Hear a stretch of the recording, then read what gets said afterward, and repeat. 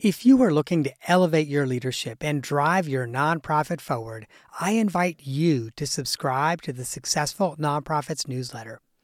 Every week, I curate exclusive share-worthy content that sparks inspiration, innovation, and conversation.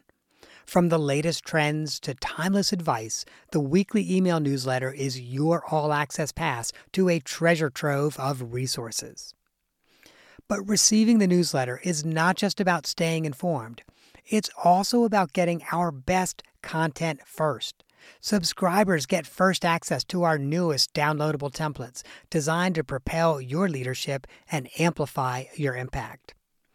And that's not all, my friend. We are constantly working on new ways to support you and your mission. So as a subscriber, you'll get updates on our latest projects, opportunities to participate in surveys, and to say in the topics that we tackle next. You will essentially get me as a consultant, coach, and confidant in your inbox, ready to help you navigate the challenges of nonprofit leadership. So if you're an executive director, board chair, or a nonprofit leader who believes in making a difference, join me as a newsletter subscriber. Visit successfulnonprofits.com/newsletter to sign up today. And now, friend, let me take you to the episode you've downloaded.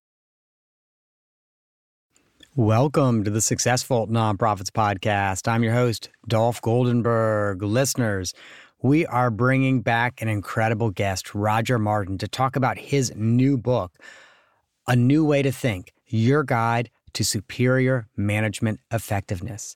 I will share with you, we are recording this literally one day before the book hits the market, before it's on Amazon, before it's on shelves at bookstores. And I feel remarkably special because I got a copy to read ahead of time. So I feel like I've got the scoop on all the rest of the general public now. But let me just remind you a little bit about Roger Martin. He is a professor emeritus at the Rotman School of Management at the University of Toronto, and he actually was the dean there from 1998 to 2013. He has published 13 books, so this is his 13th book. And one of the other books that really was a groundbreaking book is Playing to Win, which also speaks to the nonprofit sector just as much as it does to the for-profit sector. Now, Martin is a trusted strategy advisor to the CEOs of many global companies, and I will share with you, he has also been named the world's #1 management thinker by Thinkers 50.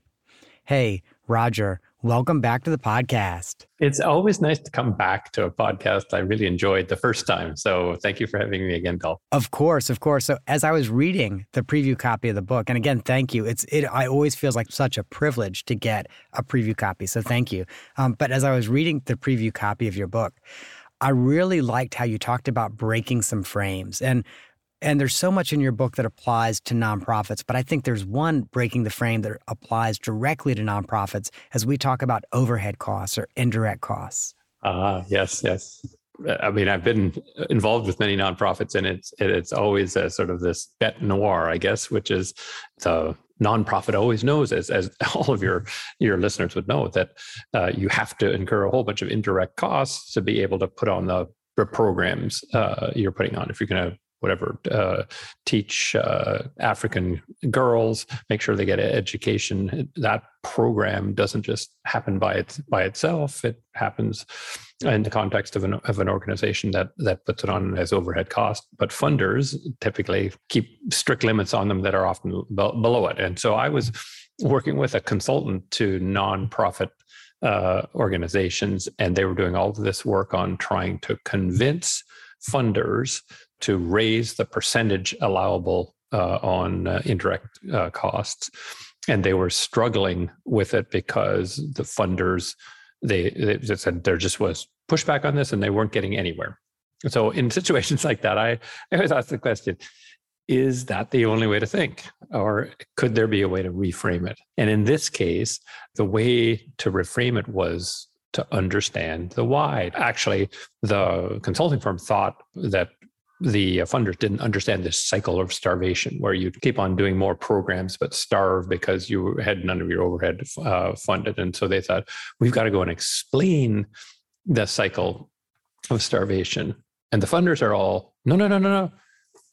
we know exactly. Here's how it works. And, it's on a chapter and verse on it. And so I encourage us to ask, well, then why? And the issue was not overhead costs. It was trust. Mm-hmm. It was the funders didn't have a high enough level of trust in how you managed overhead costs. And they knew this was their blunt instrument for trying to manage it. And they knew it wasn't a particularly good blunt instrument, but, that was the only one they could think of. So the answer instead is work on trust.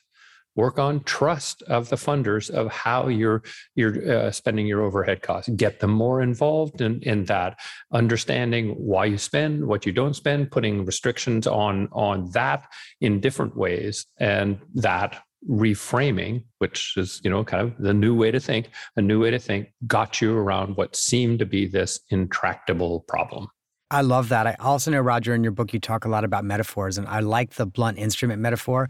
The metaphor that was in my head as I was reading it was a rusty knife. So it's kind of like a surgeon operating with a rusty knife, like, okay, we're going to cut out this tumor of you're wasting money and overhead costs, but we're going to do it with a rusty knife. So it could kill you in the process. Yes. No, I like yours. I like yours better. Absolutely. No, metaphors are very important. But it is interesting how super smart people. So all these nonprofit leaders, super smart. The funders, super smart. This consulting firm, super smart. But smart people can end up being trapped by an existing model, right? For funders to say the only way we can keep overhead costs under control is to put this strict requirement on it, and the only way we can change that from the side of the consulting firm is to educate them. These are models, right? They're models that people have. This is the way it works. So the consulting firm was, the way it works is that until the funders understand this cycle, they won't change. Oops, they understand it kind of already. From the funders, this is a blunt instrument, we know, but it's the only one we've got. So let's just use it. Those are models. And it doesn't mean a person is some kind of dummy to have a bad model. I think the world is just full of models that maybe worked at one time or maybe had something good about them, but just aren't up to the task. And I want to retire. I want to have a big retirement party for all these models, because you should give them a gold watch and send them off into retirement rather than keep on using something that just doesn't work. Mm-hmm. I'm a history nerd, so I loved when you talked about the history of some of these models. And so I really, really enjoyed those sections. I am curious, though, because I know you also talked about the importance of imagination and creativity and breaking out of a model that you are just constrained by. Absolutely. And this links, Dolph, to a really sort of meta model of the modern world, which is science is the solution to all problems, right? And what people don't realize is that model, which says science is a solution to all problems, all decisions should be made on the basis of data. One, they don't realize that the guy who invented science, Aristotle, Greek philosopher, 4th century BC, Greek philosopher, warned against doing exactly what the modern world is doing. So we have this model of science is being scientific and being rigorous is right in all situations. It actually isn't. So that is a mistake. But the other thing that companies and organizations, nonprofits, everyone who sort of lives under this, do you have the data to show that what you're doing is right? What they haven't put two and two together to say is, just as that requirement for data analytics behind all decisions has risen and intensified, the challenges to innovation have as well. And what you need to do is put two and two together and say, well, if all data that you have access to at the time you're now analyzing it is from the past, then the only thing data can ever do for you, and analysis of data can ever do for you, is to extrapolate the past into the future. So you're never going to invent a different future than the past if you constrain yourself by saying, I will only make decisions based on the data. And the interesting thing, to me at least, is that great scientist who gave us the scientific method, Aristotle gave us the scientific method. It was formalized 2,000 years later in the scientific revolution, but that was just formalizing what Aristotle said 2,000 years earlier. That great scientist said, don't use my method when you're trying to create a future that is different from the past. Isn't that interesting? Yeah. The scientist said that. Yeah. The scientist said, in that world, being rigorous is to imagine possibilities and choose the one for which the most compelling argument can be made. And he said, and your nonprofit listeners would, I think, love this. It makes me happy ever to think of it. He said, the job of people in this part of the world, and he described it as the part of the world where things can be other than they are, said in that part of the world, the job of human beings is to be the cause of a new effect. Right? Oh, I like that. Isn't that lovely? And I think that's why a lot of people go into nonprofits. Do they go into nonprofits? Do any of the people go into nonprofits to make sure they perpetuate the past in every way? Right. No, they'd be doing something else. They go into nonprofits to change the past to a better future.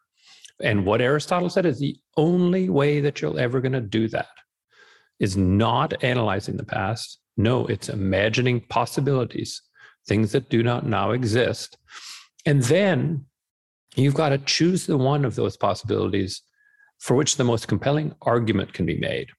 And so that's why he thought of innovation, interesting enough, as very much a team sport, right? Which is to say, to figure out which of the things to try, these new possibilities that you imagine to try, you actually have to have a discussion among you. You have to have people arguing for their idea, and it winning or losing in that environment of people interested in creating a different future, asking which is the most compelling. Yeah, and you have kind of a radical idea in your book, and that idea is, hey, in that conversation, in that argument, when there's a skeptic, ask the biggest skeptic to create and run the test of the hypothesis. Absolutely, because if you spend a whole lot of time trying to test something to say, well, in order to do this, we have to get a little more confident, and you give the most confident person the right to do the test, when they come up with their answer and say, ta-da, it worked, the most skeptical person is going to say, yeah, but that didn't do it for me, because their standard was higher.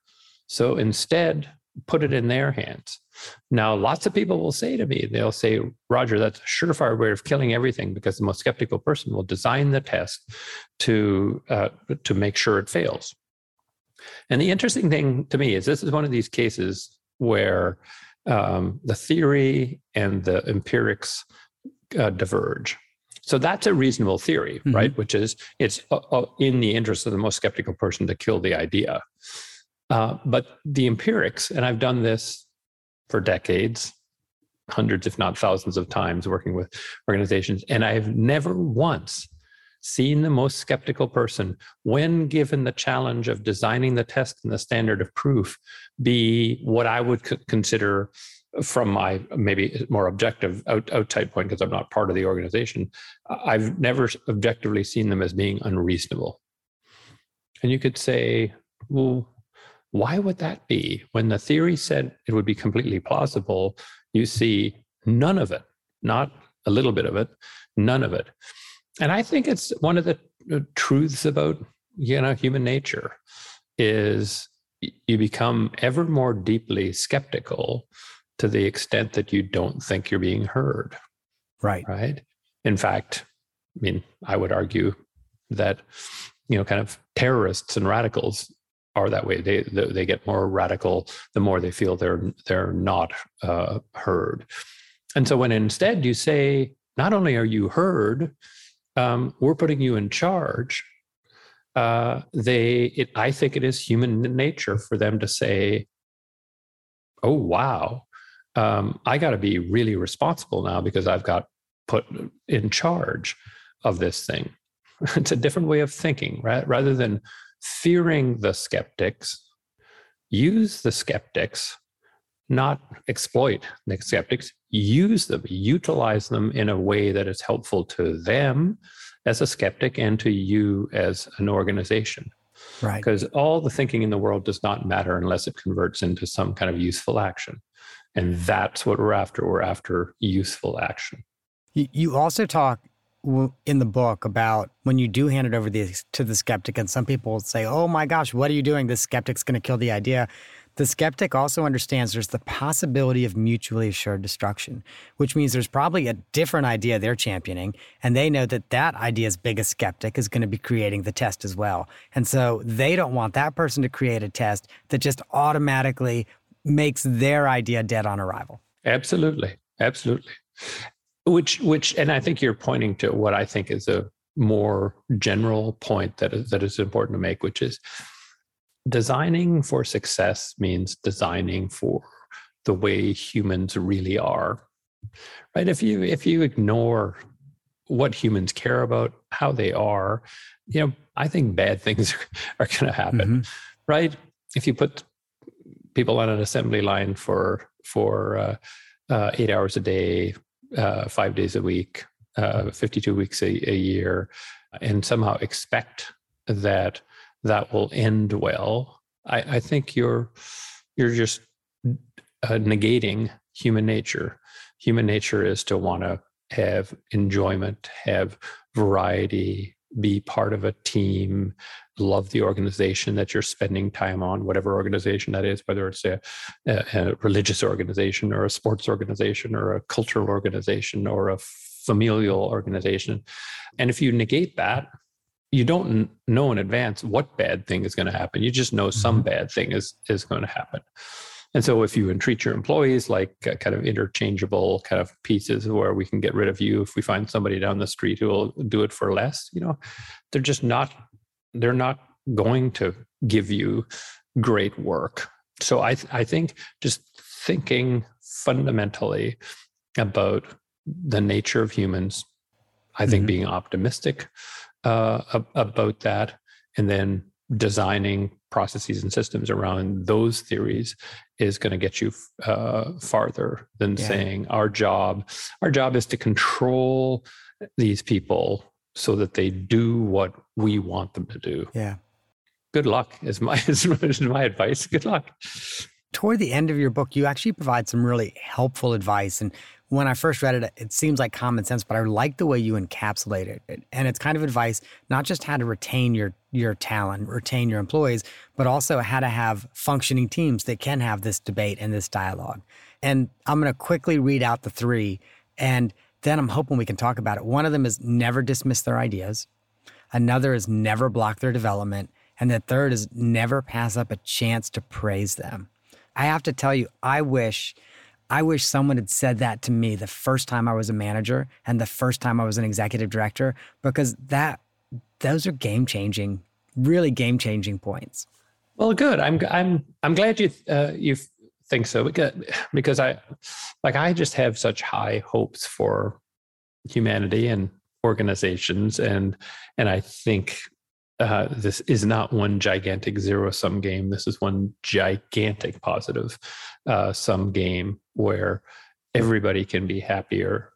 Is it utopian? No, but if you ask the question, compared to now, can people be happier, more productive, better off? The answer is yes, and I think it gets back to human nature. I mean, people have a mind; they like to think, and if you are very dismissive of their ideas, they're just not going to be there 100% for you.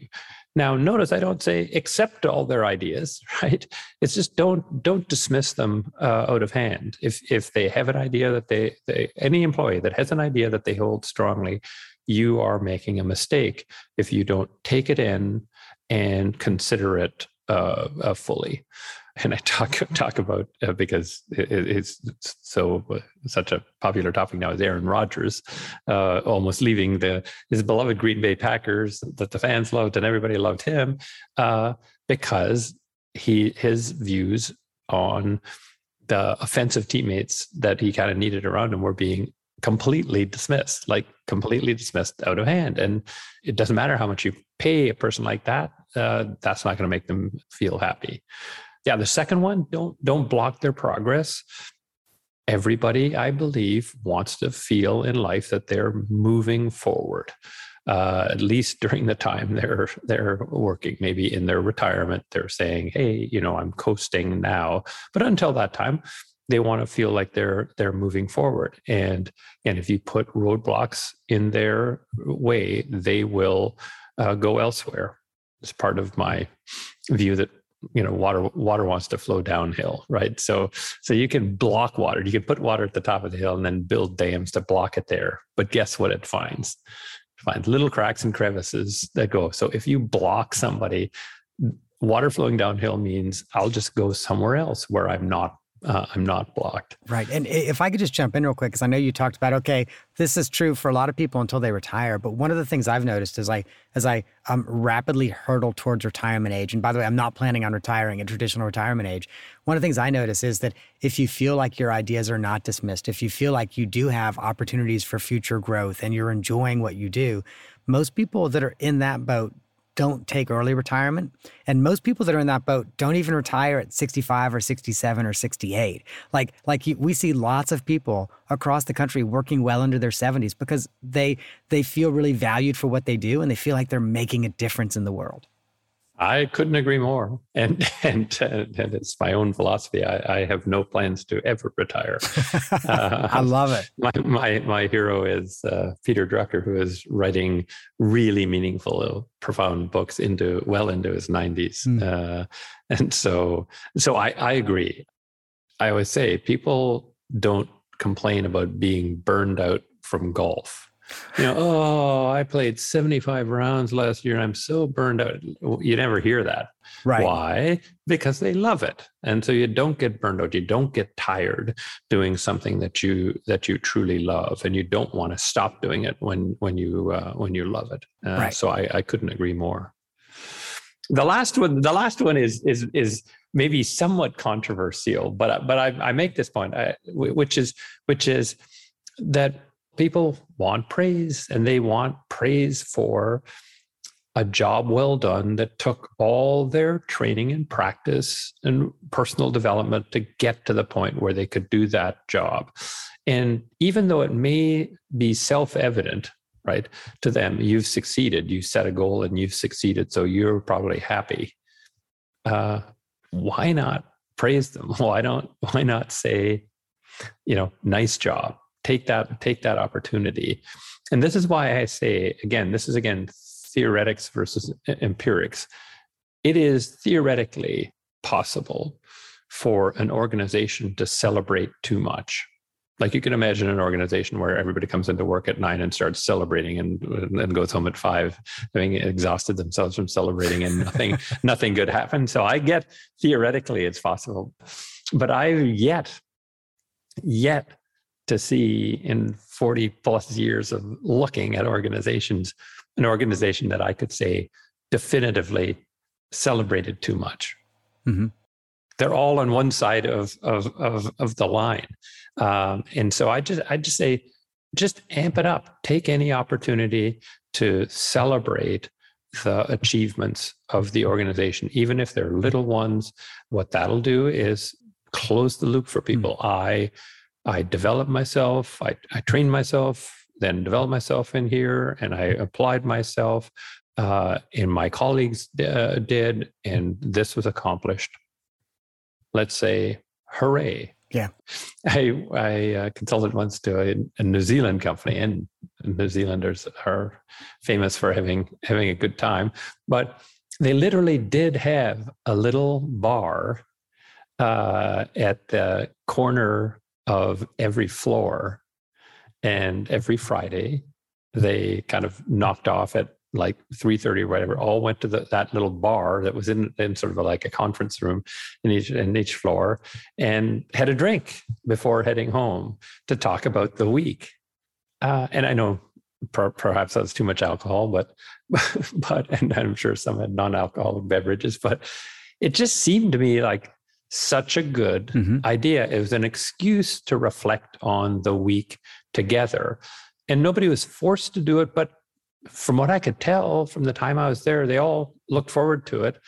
So I think it built a sense of camaraderie and built a sense of celebration that I think was just terrific.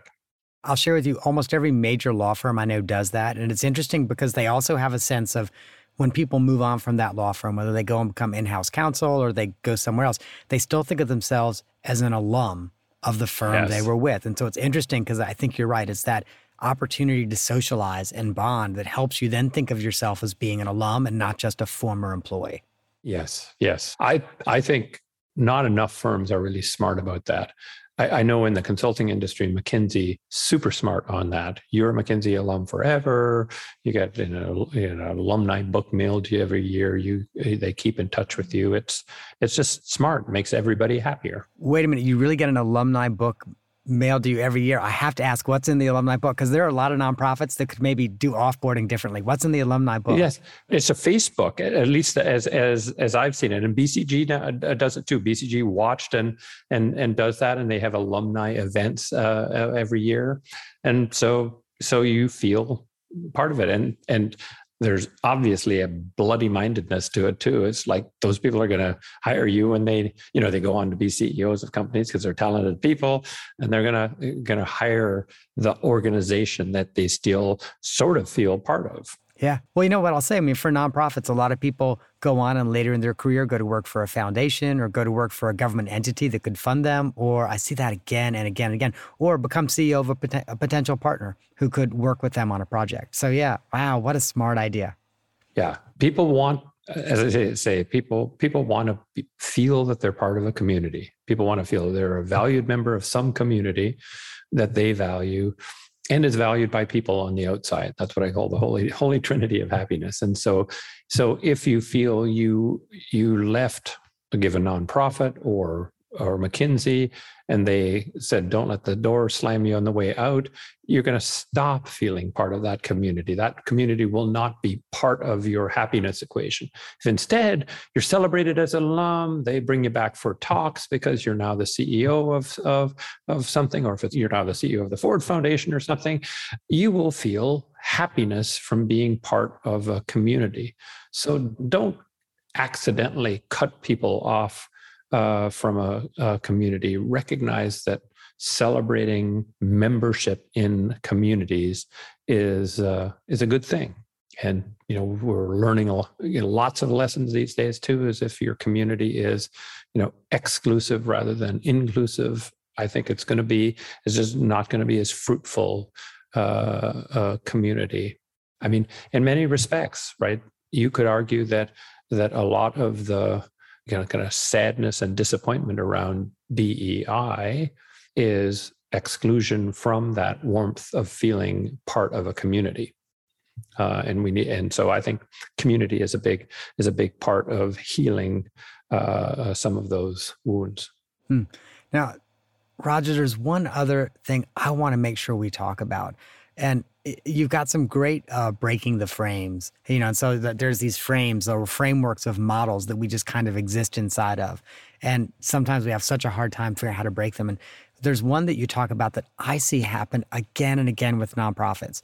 And that's where there ends up being conflict between the board and the chief executive. The chief executive is like, the board's micromanaging me. They're talking about like a $12 expense item. And the board is like, the chief executive doesn't tell me everything I'm supposed to know. And and so they end up like almost in this bizarre kind of head-to-head battle. And sometimes some chief executives even will extend that to their senior leadership team. So all their senior leadership team knows, oh yeah, we don't get along with the board the way maybe we used to, or the way other organizations do. So could you share a little bit, because you talk about that conflict between boards and leadership teams? Sure. Again, I think it's a model which is a model It kind of holds, right? The board is senior to us, and they're kind of evaluating us instead of any kind of productive kind of relationship. And so what you tend to do is try and nail down everything that goes to the board, make it ever more perfect, spend the hundreds of thousands of person hours getting ready for the board, and then trying to be perfect for the board. That's just a bad model, right? Because if you think about board members, whether it's a nonprofit or a public board, how do you get on a board? Well, it's typically to have had an exemplary career. You're probably reasonably long. You're not going to be young. You're probably going to be reasonably long along your career. And that career is so exemplary, and if you're young, it was super exemplary, super fast. So you get and sit on a board. What do you want to do on that board? Do you actually just want to sit there and have people bring perfect presentations to you at which you nod your head and say, like a trained seal, right? Like a good. No, that's not been your life. You didn't get on the board doing that. You got on the board working hard and thinking hard and being productive. And so I think you have to reframe boards as folks who need a real job, need a job that's consistent with their capabilities, and go to them and ask them to do that job. So my view is that it is foolhardy to go to a board first with anything complete. Here's our strategy. What do you think? Dreadful idea. A better idea is to think about going to them at least 3 times during the process, right up front, saying, we're about to head into a strategy process, and here are the big questions that we want to solve in this strategy process. But we might be missing something. You may see the questions differently. Help us hone and refine these questions or change up these questions before we go off and work them. We'd hate to come back with a strategy that ignores questions you think are important. Get their feedback at that point. At that point, that's a real job. Think about this as our initial cut on it, right? Then come back to them later in the process, say in the middle of the process, saying, well, we agreed on what the real problems were we're going to take on. We've come up with the following kind of 3 or 4 possibilities for solving that. We could choose to do A or B or C or D. And here's what would have to be true for us to choose A, B, C, D. We don't know if those things are true or not, but that's how we're thinking about them. Board members, are you completely allergic to one of A, B, C, D, E, that you wouldn't even want us to study them anymore? And have we missed out anything? Is there another possibility that you'd put on the list? Right. Once again, you're using the best of their capabilities, their best thinking as board members, and they'll jump in and give you ideas, and you'll be open to them because you don't have the answer that you're trying to defend. You've just got work in progress, right? And when you come back, I'd even come back later and say, okay, we've agreed on these possibilities. Here's how we plan to test them. If we test them this way, would that make sense to you? Or would you test them any different way? You go off and do the test. When you come back and say, okay, guys and gals, remember, we defined the problem this way. We came up with these 5 possibilities. We reverse engineer them, say what would have to be true. We figured out what we had to test. We agreed on the test. We went out and did the test, and it's C. The board will sit there and say, yep, makes sense, right?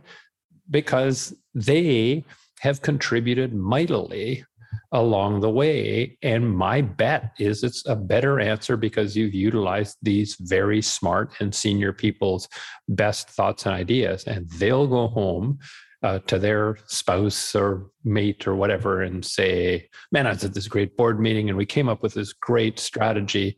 And they'll be chuffed because they will genuinely have seen themselves as partially causally responsible for bringing that about.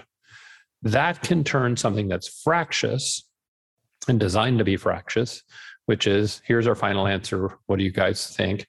into something that's productive. Here's how we together worked our way through it to solution. And I will say the following, back to empirics. Lots of CEOs who I've convinced to try to do this are nervous and worried and say, but they'll think we're weak because we haven't come up with the answer. They'll think we're not very smart because we're asking them all these questions. And I can promise you that the reaction is 180 degrees. They think you're smarter. They say, wow, are these guys ever smart? The way they frame this up, the things that they're thinking about, I swear, the result is they hold management in much higher esteem as being smarter, more thoughtful, more competent, utilizing them in the best sort of ways, sort of productive. But it takes reframing it as there are evaluators, as there are creative partners. Right. One of the things you said in that section, and it was, I underlined it, it was a real aha moment for me, is as a chief executive, when we take the final product to the board, not having gone through those steps you just described and go, ta-da, look how great we are, we have this.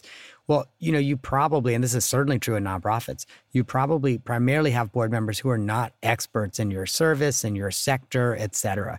And so they want to feel like they're providing value in some way, and all they can then do is nitpick. Like that, yes. That's the only way they feel like they can provide value. So if you get this smart group of people together and you don't give them an opportunity to provide real value, you're getting what you asked for. You asked for them to nitpick small stuff.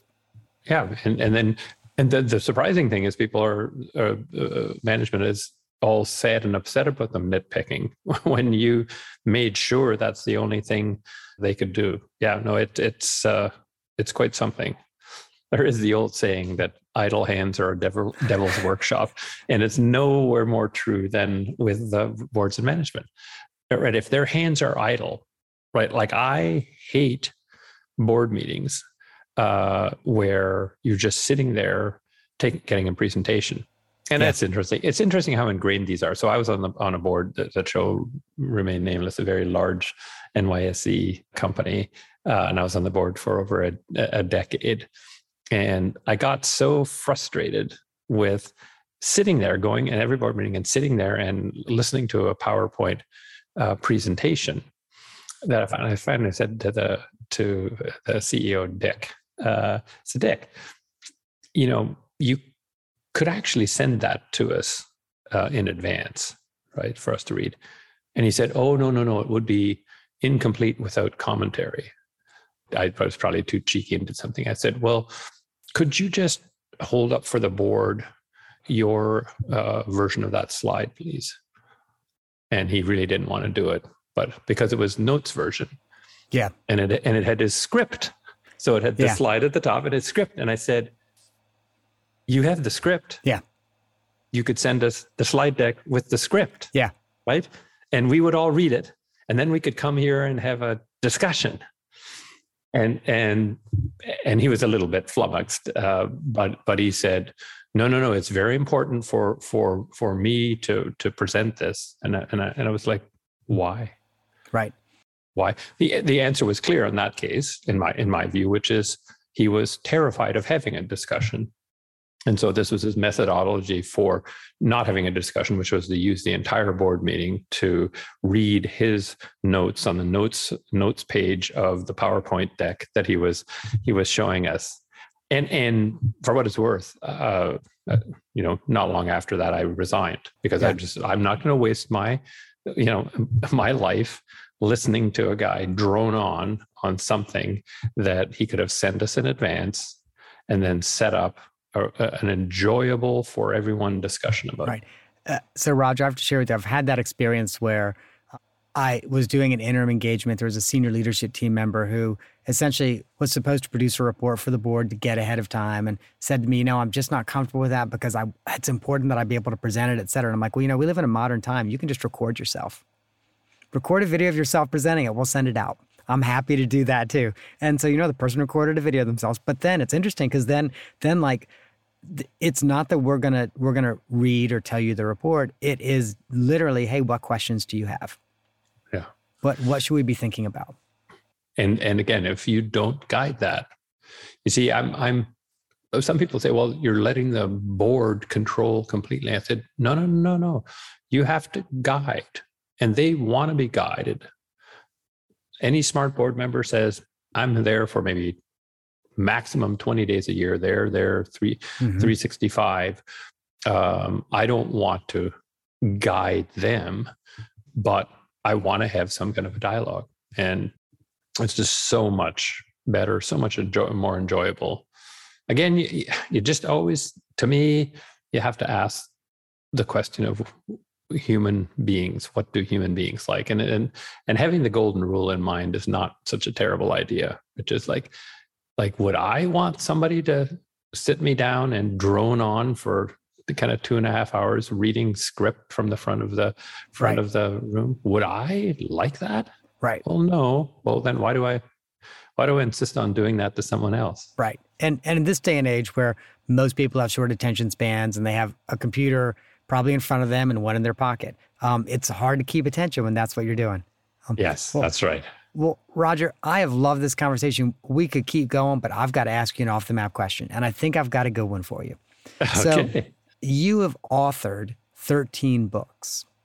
If you were to give a young aspiring author, say someone between the age of 25 and 30, who's like, yeah, I want to be an author in the nonfiction space, what would your advice be? Well, I probably have a couple of pieces of advice. One is people often come to me and say, Roger, I want to write a book. And I give them an answer that they don't like, but it's sort of to get their attention. I say, I highly advise against it. And they're like, oh, you're dissing me? You don't think I'm smart enough to write a book? And I say, no. You said you wanted to write a book. And I said, that's a bad idea.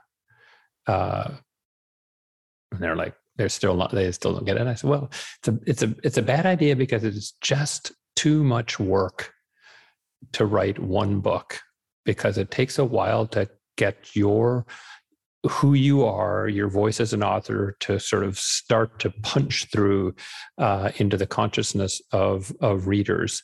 And if you're only going to do one book, it's not worth it. Don't even start. But if you tell me you want to be a book writer, okay, then that's okay. But you have to commit yourself, I think, to writing books, not book, but books, so that you can build up an audience who would miss your voice if it weren't there. People ask me, what's your goal, Roger? It's, I want to be a voice that would be missed. It's sort of what it is. So that's number one. Mm-hmm. Think about many, not one. The second one is it is an entrepreneurial activity, and you're a great entrepreneur to the extent that you think first about who? The customer, right?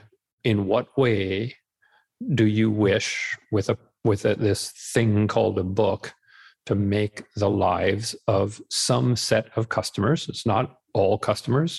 Entrepreneurs don't set out to solve the problems of all customers, but they say, well, there's customers who have this gap, and I'm going to provide something for them. So number two would be, think like an entrepreneur. Think first about what customer problem are you going to solve, not what thing do I want to write about.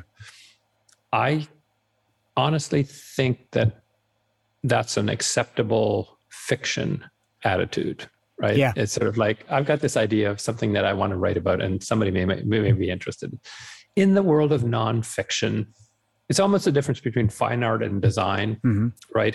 Design just has to be customer oriented. Right. Fine art doesn't. It's like, I want to express myself, and so it's think backwards. And if you cannot make an argument to yourself about the customer group that would be helped by this, keep thinking until you've got it. And then the third piece of advice I'd say is think longer than you might otherwise think about the logical structure of your book. Think about your book as an argument, and get that argument down before you start committing yourself to huge swaths of prose. It's very time-consuming, expensive to put the things in prose, and I find lots of people with the early manuscripts of books they send me is my reaction to the book is there's a pony in there somewhere, but you haven't ever thought through what's the core logical argumentation, and again, that's got to be tied to number 2. What is the core logical argumentation that I could make that would help this group of customers be better off? And just stay there for longer before you start writing a whole lot of chapters of prose. I love it. Thank you. That is amazing advice for anyone who wants to write books, plural. I especially like not just one. It's too hard to write one. If you're going to do that, you need to write multiple. That's awesome. Thank you. Roger, thank you so much for joining us today. And listeners, let me share with you how you can reach out. First of all, you can go to rogerlmartin.com, and there you can find out more about Roger's books, Roger's work. And again, Roger has been prolific throughout his career. And so you could go back years or even decades and get, frankly, publications that you will find beneficial for your own practice as a nonprofit professional and for your organization. And the last thing is, please do yourself a favor and go to Amazon to purchase A New Way to Think. It is such an incredible book. Again, I'll share with you, it definitely takes a business approach to this, but there are nuggets of gold throughout, and entire chapters, plural, entire chapters, that it doesn't matter whether you're talking about Procter & Gamble or you're talking about the soup kitchen around the corner, there's information that they can use. So, Roger, thank you so much for joining us. Dolph, it's a pleasure every time I talk to you. Thanks for having me. And listeners, if you enjoyed this episode, if you found it useful, check out the last episode that Roger was on, which is episode 206, The Dangers of Efficiency. And also check out episode 155, Moving from Strategy to Results, with Leslie Mackerel. So listeners, I want to just have a couple quick asks for you. First, if you liked this episode, if you found it useful, if it helped you think about something in a new way that will make your organization stronger, think about forwarding this episode to a friend, a colleague, a board member. Also, I would really appreciate it if you would rate, like, and review the podcast. All right, listeners, that is our show for the week. I hope that you have gained some insight to help your nonprofit thrive in a competitive environment. And you know, the lawyers always make me say this. I wish I could just sign off with that. I'm not an accountant nor an attorney, and neither I nor the Goldenberg Group provide tax, legal, or accounting advice. This podcast is for informational purposes only, and guess what? Should not be relied on for tax, legal, and accounting advice. If that's what you need, please get a licensed, qualified professional in your area to assist you.